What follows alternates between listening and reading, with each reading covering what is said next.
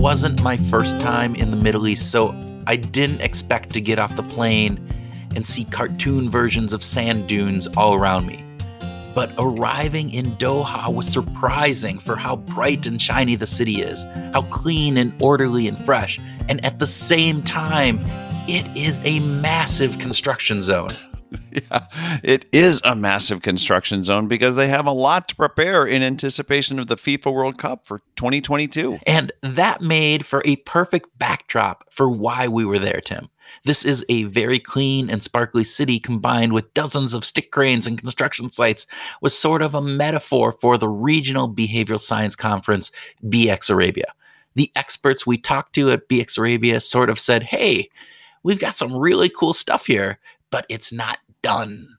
Yeah. BX Arabia is a regional behavioral insights conference that started 4 years ago to emphasize applications of behavioral science in the global south. And we were fortunate to be invited to moderate a panel and a roundtable for the event with some of the region's most amazing experts. We also got to sit down with some of those experts for both informal conversations as well as some recorded interviews. And we wanted to share some of those recorded conversations with you because they have so much to offer. The messages we heard were sometimes part of the same story we hear from virtually every behavioral scientist, but there were plenty of times we were hearing things about the unique needs of the global south. And that's what we want to emphasize in this episode. One thing that we heard repeated among almost all the experts was that, like the beautiful city of Doha under constant construction, there was still so much behavioral science to do. The field is so new and there is so much to learn. It's not surprising that the experts that we met at BX Arabia repeated this story frequently. So let's begin with Fadi Maki, the founder of BX Arabia and the leader of B4 development in Doha. Fadi shared his thoughts on what makes BX Arabia unique. So there's never enough. Of course, there's always an opportunity to make an improvement, a measurable improvement. And actually, this is kind of the new mindset that we're trying to promote, which is getting people to move into an experimental mindset. Because really what works is not what we think works, it's what's tested to work. And therefore, getting to the first level of people being happy to accept that changes in behavior require a lot of experimentation. We don't know what works until we're testing it. And therefore, there is kind of this mindset that we worked on. And I think there's been a great improvement in the whole region in terms of keenness to take up evidence-based policymaking, and of course using behavioral science tools such as dissection of the challenge, such as designing nudges or behavioral intervention that counter some of those biases, and finally testing. This kind of curiosity, this experimental mindset, this tremendous passion to bring behavioral insights to creating policies is what Fadi addressed along with his expert guests over and over and over again. It was like a song loop to remind us that the path to good policy is through good design and good data. Because, as Fadi says so frequently, we don't know what works best until we test it. And, by the way, you're listening to Behavioral Grooves, the podcast that explores stories, science, and secrets from the world's brightest thought leaders for the curious at heart. I'm Kurt Nelson. And I'm Tim Houlihan. We like to explore human behavior that will improve your relationships, your well-being, and your organization by helping you find your groove. And as we mentioned for this episode, we're going to explore some of the things that Kurt and I learned while we were at BX Arabia in Doha, Qatar in November 2021. Before we get to those observations and insights that we gathered there, we would first like to express our sincere gratitude to the people who made it possible for us. Yes, we should start with Fadi Maki, the managing director of both Nudge Lebanon and B4 Development in Doha. And we are also very pleased to express our gratitude to the Supreme Committee in Qatar who supported our participation in the event. We also want to express our gratitude to some of Fadi's colleagues who are both local experts and behavioral science nerds. Ooh. Yeah, they were the perfect people to ask things like, where should we go for dinner tonight? As well as, like, how should we frame this question to the Minister of Finance? Two very different types of questions, but absolutely, without the incredible people at B4 Development and Nudge Lebanon, we would have been lost. Yeah, so let's call special attention to Helena Klausnieser, Nabil Sela, Andriana Musaram, and Rasha Nema for their round-the-clock support, expert insights, late-night behavioral insights discussions while sipping tea in the market. I mean, we covered it all. They kept our unending list of logistical issues from turning into nightmares. They offered insider tips to our guests, and they never stopped being partners, great partners in the behavioral insights journey. So thank you to each of them. Yes, thank you. And we also made some wonderful new friends while we were there, but you'll hear about them in a minute or two. So, Tim, where should we start? Well, Kurt, I was thinking that we might start with Faisal Nahru's comments on the growth of the discipline around the world. Now, Faisal is the executive director of Policy Innovation Unit in the Nigerian Economic Summit Group, and he's part of the Rockefeller Philanthropy Advisors. He's been based in London for many years, but has spent most of the past 12 years working with African and Southeast Asian countries. Faisal he's the guy who actually created the very first global chart of behavioral science policy agencies back in 2017. And since then, that number has doubled. So I think in 2021, I think, first of all, we've seen the continual growth of behavioral insights institutions implying behavioral insights in public policy. So I think when we first look at it, back in 2017, it was around 200. Now it's around 400, and it's still growing. Wow. The growth of behavioral agencies in the world is just amazing. But the growth in the global South, wow. I mean, that's amazing, Tim.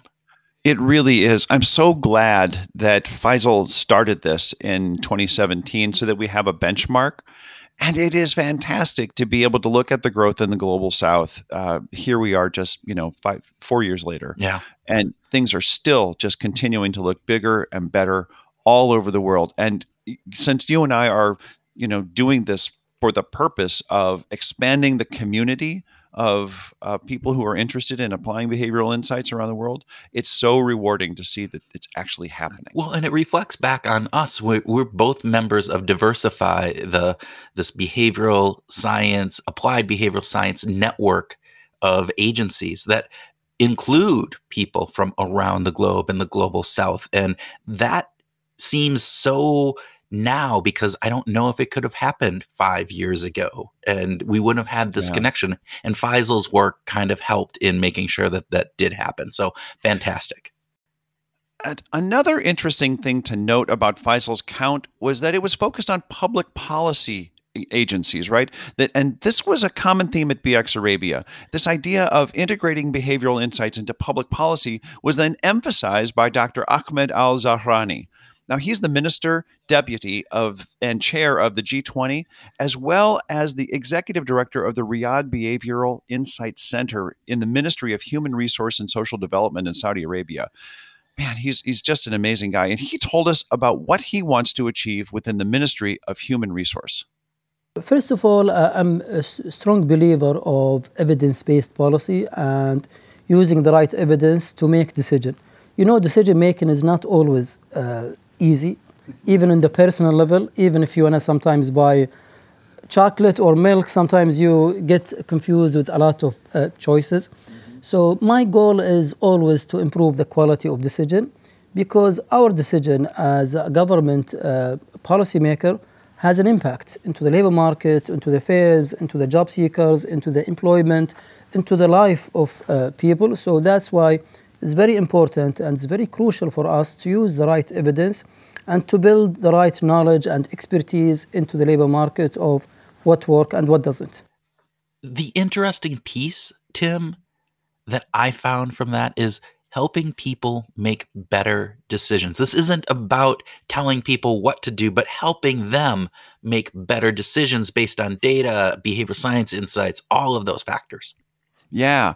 And central to all of this, of course, is using behavioral finance and behavioral science to drive better behavioral policy. Yes. Like this whole idea of behavioral policy is a kind of a new way of thinking about how the government, can be thinking about government, all kinds of institutions, actually. Right. The idea that ultimately we need to take into consideration our human nature and understand what is driving the behavior that we have. And so putting those behavioral guardrails in place for decision making, for the idea of how we actually impact somebody who is doing something day in and day out, not just how they think, but how they actually behave. I love that part.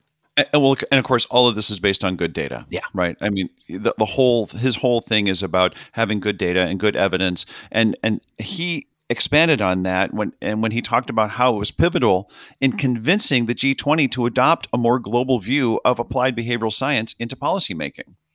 So it took a lot of effort and discussion with the partners, with the countries, that we need to explore using that into the labor market.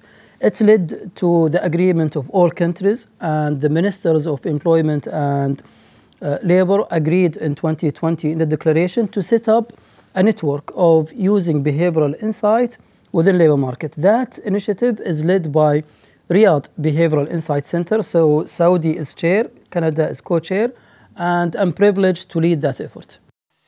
I was just totally inspired by his work, honestly. I love that there are really bright people in very, very influential positions in the world, like in the G20, who are looking at their influence through a behavioral lens. Right. And this idea that it's collaboration and that it's this key to work and that no one goes it alone. This idea, let's pull all of these G20 countries in and let's figure out how we can work on these, and we'll get to this later, these wicked problems collaboratively, right? And absolutely. And I wanted to get back to something that Faisal said about the behavioral insights to solve real problems like with labor. Faisal used this new term that we want to share with our listeners because we expect to hear a lot more of this in the coming years. And that term is wicked problems. And as Faisal used it as a way to highlight the key differences between behavioral science efforts in weird countries like the US and most of Europe and the global South. Let's listen. I think the first time I heard it was when I was with the OECD and we had a conference, the first conference in Cape Town, and there we had the then premier of the Cape Town government really making a call to say that look, it's all well and good behavioral science being used to help people buy healthier foods, but where we are and where we're from, we've got some real wicked problems, and we've got some real problems, and those kind of things are first world problems. And so now, how can it be used to address some of these big wicked problems, as it was termed, in other parts of the world? Was, I think, really where it started to come from, or where certainly for myself, where I've kind of had that aha moment. So, Tim, I think the important piece here is that the problems that they're facing in the global South have a fundamentally different feel to them, a different impact than what we are often facing here, because the challenges that people are facing, that the societies are facing in the global South have a significantly different feel and impact than what we're facing here. Yeah, that regionality is just fine. Yeah. Right?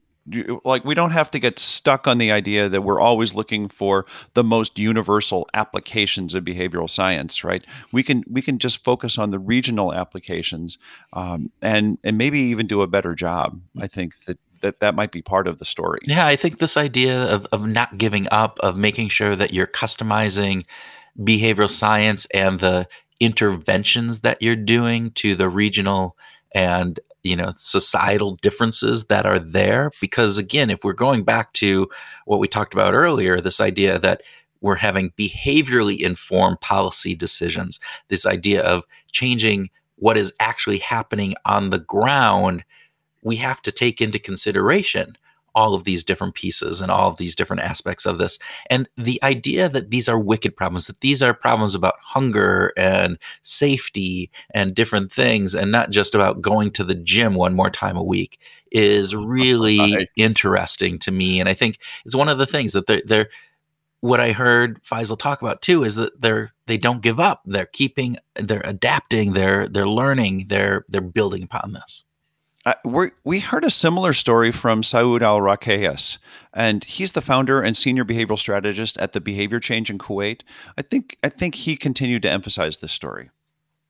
So around social issues, I just want to change the mindset that good intentions are not enough. So we really, if we are working on social issues, we have to be very professional in the way we work on them. Lately, I had the privilege of working with the Embed unit at the World Bank, and that got me into, okay, we need to tackle the social issues in a very processed, professional manner, knowledge share, and really, because these social issues, if you don't influence in the right way, they can go the wrong way. So the concepts of adaptability and mindset got very clear when we talked to Aditya Jagati. He's the leader of Busara Center offices in India, and how they have to adapt a great deal of concepts to fit into the very specific cultural and environmental issues that they're trying to address. So the first project that we did was to sort of increase the uptake of iron and folic acid pills among lactating and pregnant women in rural India. And we thought about it, and then we realized that, I think that Kenya model of labs is not going to work, because we can't really expect pregnant women to sort of come to our labs and, play with us, right? Yeah. So that was a new way of thinking about the laboratories, in which we just took and rented a bus, and we just gutted out 1 out of 3 seats. And then we then fitted the bus with equipment, and we drove from one community to another and invited the women in. So I think that was like a big learning, that how you really need to, it's not only about adaptation and contextualization of project insights, but it's also about the adaptation of the infrastructure, which nobody necessarily thinks about it a lot of time. Okay. Context matters, right? A bus. I love it. A bus. This is great. If they can't come to you, you go to them. Context does matter, Tim. I just love it. Reduce friction. Build in something that is culturally appropriate. Just go in and just do it, right? I mean, Aditya is just like, let's just solve this problem. The idea that we can solve this creatively, that we don't have to fall back to what we've always done or what has always been done in the past. This idea that, hey, let's just think about this with a different perspective. What is the root issue that we're trying to solve here, and how are we going to do that? Look back at what is essential. Get that? We're from our Jeff Madoff conversation. And then we can go in and just solve that, being creative. And yeah, we may not have the budgets that, maybe some of the Western people do, but hey, we are creative here in the global South, and we can make that happen. I loved it. It isn't almost part of it. Like, you don't need a big budget as long as you're creative and clever and thoughtful about it, that you can get things done on a shoestring. Yeah. Basically. But Aditya took our conversation about context a step beyond where we usually take it. You and I both love to say that context is king, but he asked a very simple question. What do we mean by that? I think finally, I also think that it's really important to counter a lot of buzzwords that are, that are prevailing these days. Things about participatory research, things about localization, things about contextualization. And I feel like sometimes these words sound so big, but at the same time, the interpretation gets really lost. Question of, is going to the field and talking to a person and doing an interview, is that participatory research? I think a lot of us, get really confounded, and we're not really sure. But I think at Busara, we take these things very seriously. And over the years, what we want to build is to have a better understanding, not just within Busara, but spread it to other organizations in the field. Well, I was in a conference a couple of months back, and it was a heated discussion about how do we really use these insights. And I think I can't really count. I don't think there was anybody who didn't say the word and the phrase that contextualization or the context is key and context is king in all different forms, right, that it can take. But I think during the process where I realized that there were very few people who were able to hold a conversation and had really good depth of an understanding about, can we define context in a manner? It remains still a very abstract concept. And what happens when you have and you deal with an abstract concept is that you fall into the trap of misinterpretation. And I think that's more dangerous than not. Okay, Tim. So what is context? I mean, is it the change of the color of paint in a room temperature? Is it is it being in a bus or in a hotel room? What does it matter? Well, I know. Well, and then I think about something like Thaler and Bernardzi's Save More Tomorrow. Like that's had very positive effects with many corporations, with many different people in many different contexts. Yeah. Like they're all signing up for Save More Tomorrow in very different ways. The basic concept is the same, but the way that they're actually doing it within their company, within their HR system and all those kinds of things, that's got to be different. Yeah. And yet the overall effect, it works. And this is the interesting thing. It goes back to John Barge, I think. This idea that we have a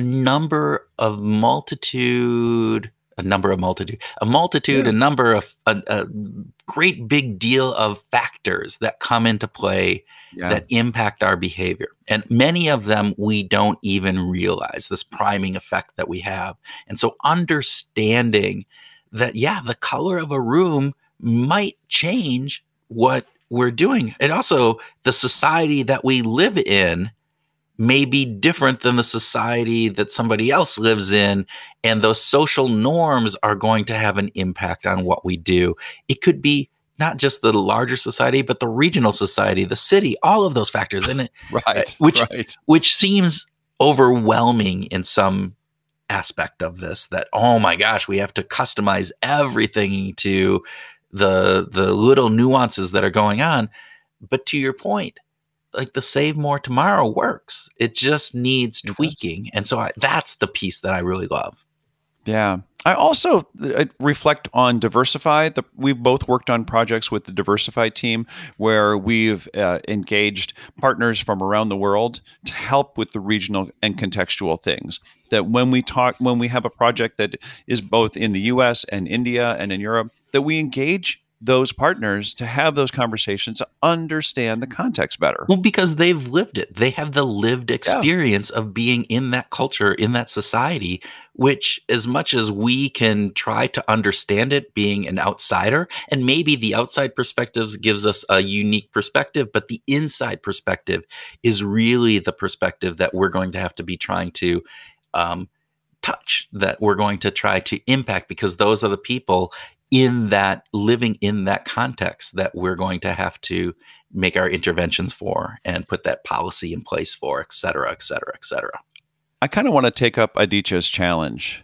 What is context? Right? We can't unpack that right now, but I want to go after that. Well, maybe we'll do a grooming session on it at some point. What do you think? Okay. All right. I think it's a good idea.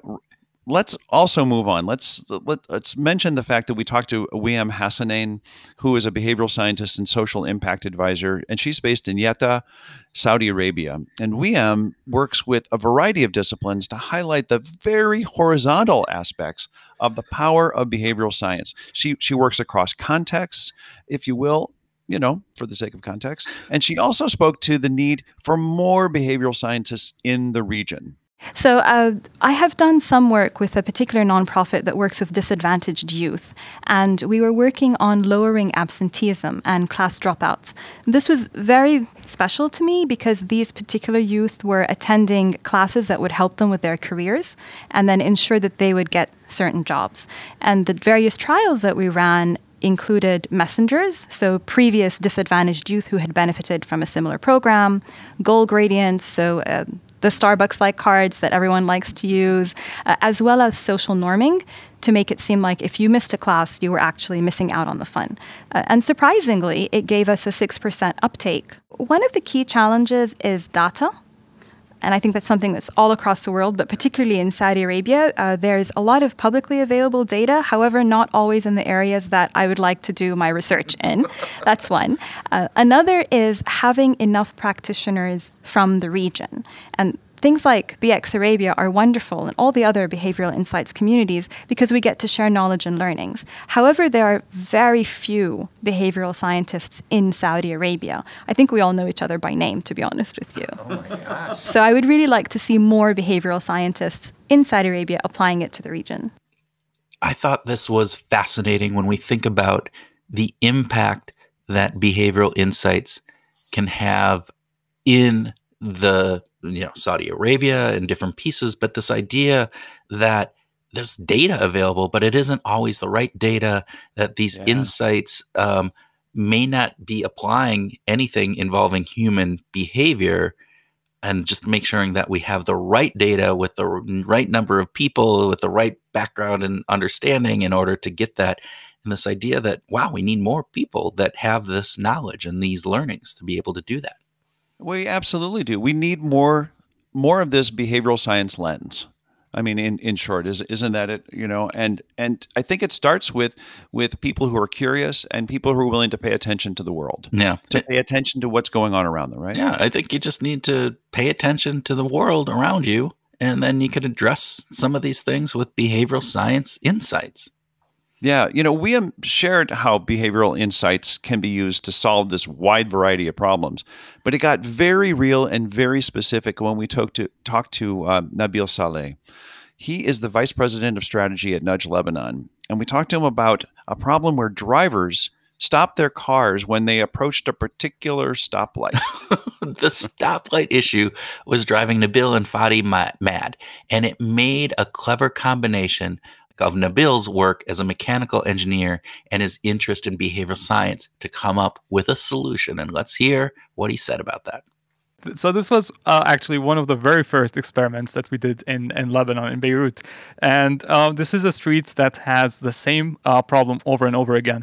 People bypass the zebra crossing, and what they end up with is a location where the traffic light is behind them. So when the light turns green, they cannot see and they cannot know that they should be moving. And the window for the green light is rather small. It's only 12 to 13 seconds. So by the time they realize that the people behind them are honking because they want them to move, and they actually move, the window is up and only one or two cars have made it across. So this is something that we wanted to work with, and we did a number of iterations, and this is the test, learn, and adapt, because the first one did not work. We tried a 2D hand, which was pointing downwards. What we saw is that cars were going and stopping where the finger was pointing. And what we wanted them to do is move earlier, stop earlier. So we designed a sort of a 3D hand that was pointing before, right? So stop there. So this was the kind of prototype that we did, and which I was assigned the task of putting up on the traffic light, of course, after getting the municipalities' permission and approvals and all that. So it was a big structure, a big metal structure. Now, in retrospect, it should not be the case because we want to do a randomized control trial. So we were putting up the hand and removing it every 15 minutes or so. So it required like 3 or 4 people to put it up and 3 or 4 people to bring it down. But it was indestructible. Give it a tornado, give it an earthquake, nothing would destroy that sign. Very well engineered. So, Tim, the interesting piece here is that behavioral science, in my perspective of what I'm hearing from this, is that it's horizontal, that it can be applied in product design, marketing, sales, human resources, and even in the infrastructure of how city streets and city signs are developed. It is pretty amazing, actually. And I think it's so interesting that this was such a problem in this, like that they're like, we've got to get drivers advancing as soon as the light turns green. Like, that's a problem. That is a city problem. Just follow the law. Follow the basics. When the light turns green, just go. And that they solved this problem without asking the city to change the infrastructure, without asking them to spend all kinds of dough to actually move the stoplight or change where the crosswalk was. So what's interesting, though, is this idea, this concept of applying this behavioral science lens to this, and this idea that that the way that the visual cue is designed impacts how people understand this, what should be a very simple thing to understand. That is the wonderful power of behavioral science. And that is amazing to me. This idea that why hasn't this been thought of before? I mean, this isn't unique. I mean, designers are trying to get this stuff all the time, but it's not until you start taking the human nature about how we see things and the way that we interpret the things that we see, and thus the behavior that results from that you get to these solutions that are relatively simple solutions, but can have a massive impact. Agreed. I'm wondering if we could consider a stoplight a wicked problem. I don't know. Maybe this isn't a wicked problem, but it's an important problem. And it's one of those aspects that when we think about the impact that behavioral science can have across the globe, across this horizontal application, that is the power that I think we're touching on here and what we talked about. Okay, well, let's hear one more behavioral science wicked problem that we heard at BX Arabia. And this was from Ivo Vlev. And he's a professor of behavioral science at the Warwick Business School in the UK. And Ivo is a familiar face at BX Arabia as he's spoken to regional issues in the past years. But this year, we wanted to hear about what wicked problems he thinks needs attention. And he turned to obesity. He outlined a beautiful, comprehensive strategy for helping kids lose weight and to maintain healthy weight levels. Indeed, very wicked problem. We have tried to crack it for decades without much success, because what we know for obesity over the last decades of research is that it seems to be kind of relatively easy to make people lose weight very quickly. But majority of these individuals regain this weight within very short periods of time. And we can make people lose weight using behavioral programs. We can make people lose weight using pharmacological treatments. You can make people lose weight using bariatric surgery. But the majority of such individuals tend to regain their weight in a short period of time. So what can we do about it? So we need a systemic process here, comprehensive strategy. And we already outlined in a report a behavioral change pathway to dealing with issues such as obesity, which has 3 stages. One is prevention, nudging healthy diet and physical exercise. The second stage is early detection, detecting individuals who are at risk of obesity or already gaining weight, and monitoring of the population. And the third stage is treatment and management of the illness, how to nudge and influence people to adhere to their treatment when they start weight loss or weight management program funded by the government or privately. There is plenty of evidence just coming out. There was a BMJ article published this year, essentially systematic review with meta-analysis of the effectiveness of weight management programs that are delivered to individuals. And also there is a very long follow-up measurement, more than 12 months. And what we found is that weight loss support programs that are based on behavioral science do work. Up to 5 years, we observe actually effect of these programs. And actually, we have done something similar in Qatar. It was funded by Qatar National Research Fund, a 3-year program where we actually selected overweight children who were from 14 schools across Doha area, up to 300 children, and we enrolled them in a 2-stage intervention. One was 2 weeks intensive camp. We know that these intensive camps where you have health, lifestyle education, exercise, restricting diet a bit during the day and giving specific type of diet we know is healthy, so the kids are learning what to eat. When we do these residential camps, kids do lose weight. But then we need to follow up with a community intervention at school So every week for 3 months, the kids were enrolled in these after-school clubs, where again, they're doing a lifestyle sessions, education, exercise, and various behavioral techniques are involved in these sessions, such as they play in groups and compete with each other. They're learning how to control their portion sizes, and we gamified some of the interventions as well, so we make it more entertaining. And that led to weight loss as well, additional weight loss. So obesity is a wicked problem. It leads to a number of health issues, a number of elements that are detrimental to people's well-being. And this idea of starting with youth, this idea of getting them young and to do this intervention as he talked about, it's a pretty big initiative to undertake. And yeah, it's a wicked problem. Agreed. It is a wicked problem. I also like that when we've talked about the very horizontal nature of behavioral science, there's also an aspect of you can't just fix something. You can't solve obesity with one intervention. Yes. Right. There's a lot that we're still learning about obesity in terms of the DNA, the genetic aspects of it. Right. But he actually developed a bunch of different issues, a bunch of different interventions that I thought was really cool. It wasn't just like a one-time fix. Right. Yeah. Starting with a 2-week intensive camp, then community intervention at school, then after-school clubs, then gamification and competition.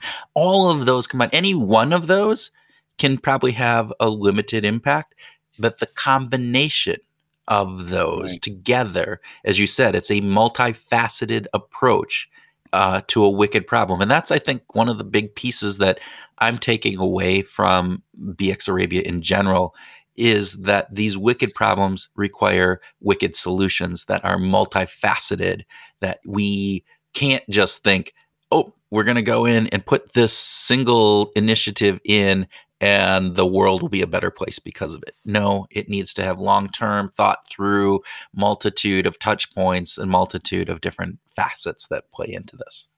Well, I'll tell you, that is something I'm going to take away from this conversation. Wicked problems need wicked solutions. I love that. I just love it. All right. So let's end with the host and founder of BX Arabia, Fadi Maki, with his comments on how to use something like the World Cup in 2022, which is being hosted in Doha. If you haven't already heard that from us, we talked about that. They are doing amazing things around that. And let's start with there. And as a foundation for lots and lots of behavioral science tests and interventions, that is really cool. They're using a sporting event as a way to think about a larger scale change process across the region.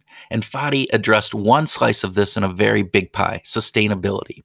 Another wicked problem, Tim. There it is. Yeah. It's another wicked problem. I think so. And he said that since the World Cup presents a huge opportunity to test new ways of doing things, testing in large public gatherings would be key to understanding more about sustainability. Let's hear him.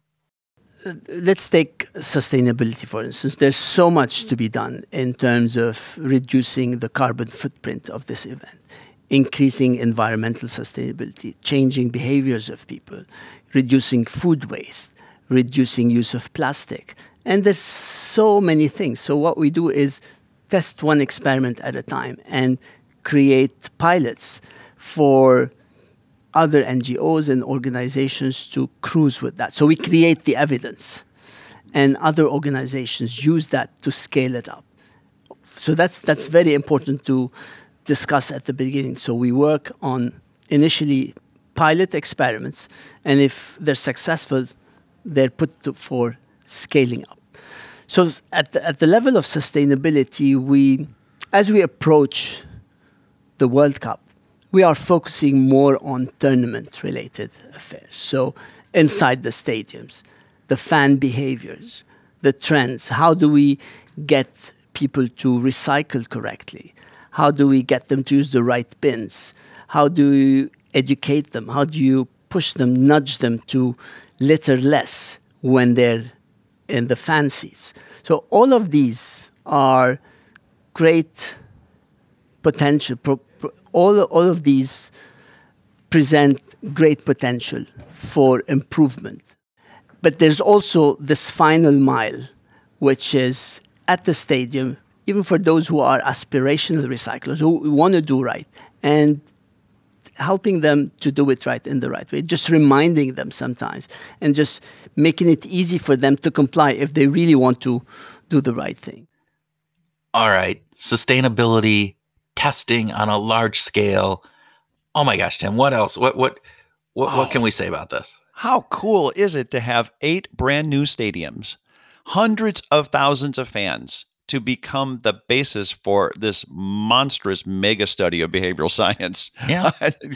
Dozens and dozens of things can be tested. And sustainability is just one set of initiatives. This reminds me of what Katie Milkman and the Behavioral Change for Good group. The Behavioral Change for Good, where they're doing these large-scale interventions, multitude of tests with large groups. It's just, you have this opportunity to apply some of these theoretical things in real world on-site aspects. It's fantastic. It's fantastic. It also made me wonder about what other things could be tested. Like, what else would, if you've got hundreds of thousands of people in town for a couple of weeks worth of games at 8 stadiums, you could also look at maybe fan rowdiness or fan behaviors.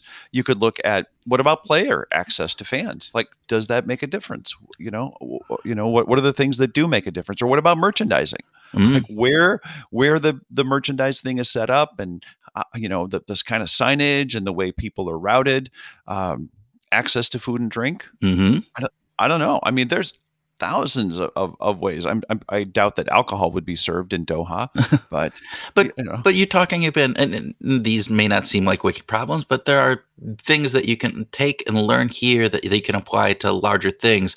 Signage, the directions, making sure that people fully understand this is brand new stadiums they haven't been in before. So making sure that the crowd control, that the flow movement of this different pieces, the training for workers at the stadium, all of these things could go into, could inform stadium design in the future, could inform how people just do things at these. And again, take this to larger piece, right? They're working not just at the game level here, but at, as you said, people coming into the country, sustainability of what they're doing, but these ideas of what can we do with the youth around, because this is going to be a big thing in the region. So we have vivid attention, and how can we parlay that attention with what's going on with these into better societal components and various different pieces, learning, education,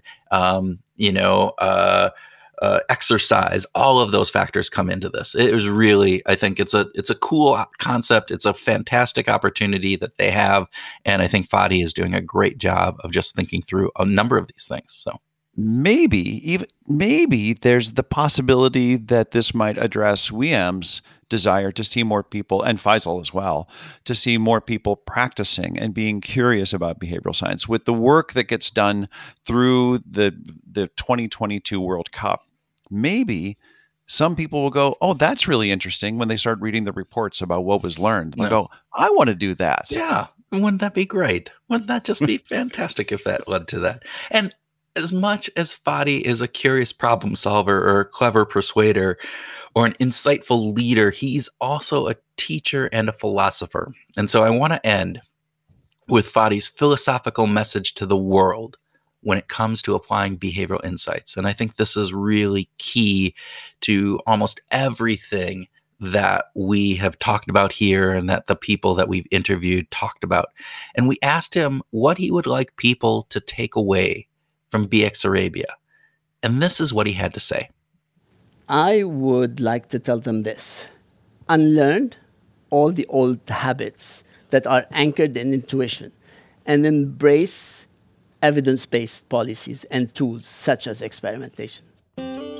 Well, with that, we just want to say thanks for joining us for another episode of Behavioral Grooves. And if you liked what you hear, kindly share it with a friend or a colleague. And as always, we hope that this week you go out and find your groove.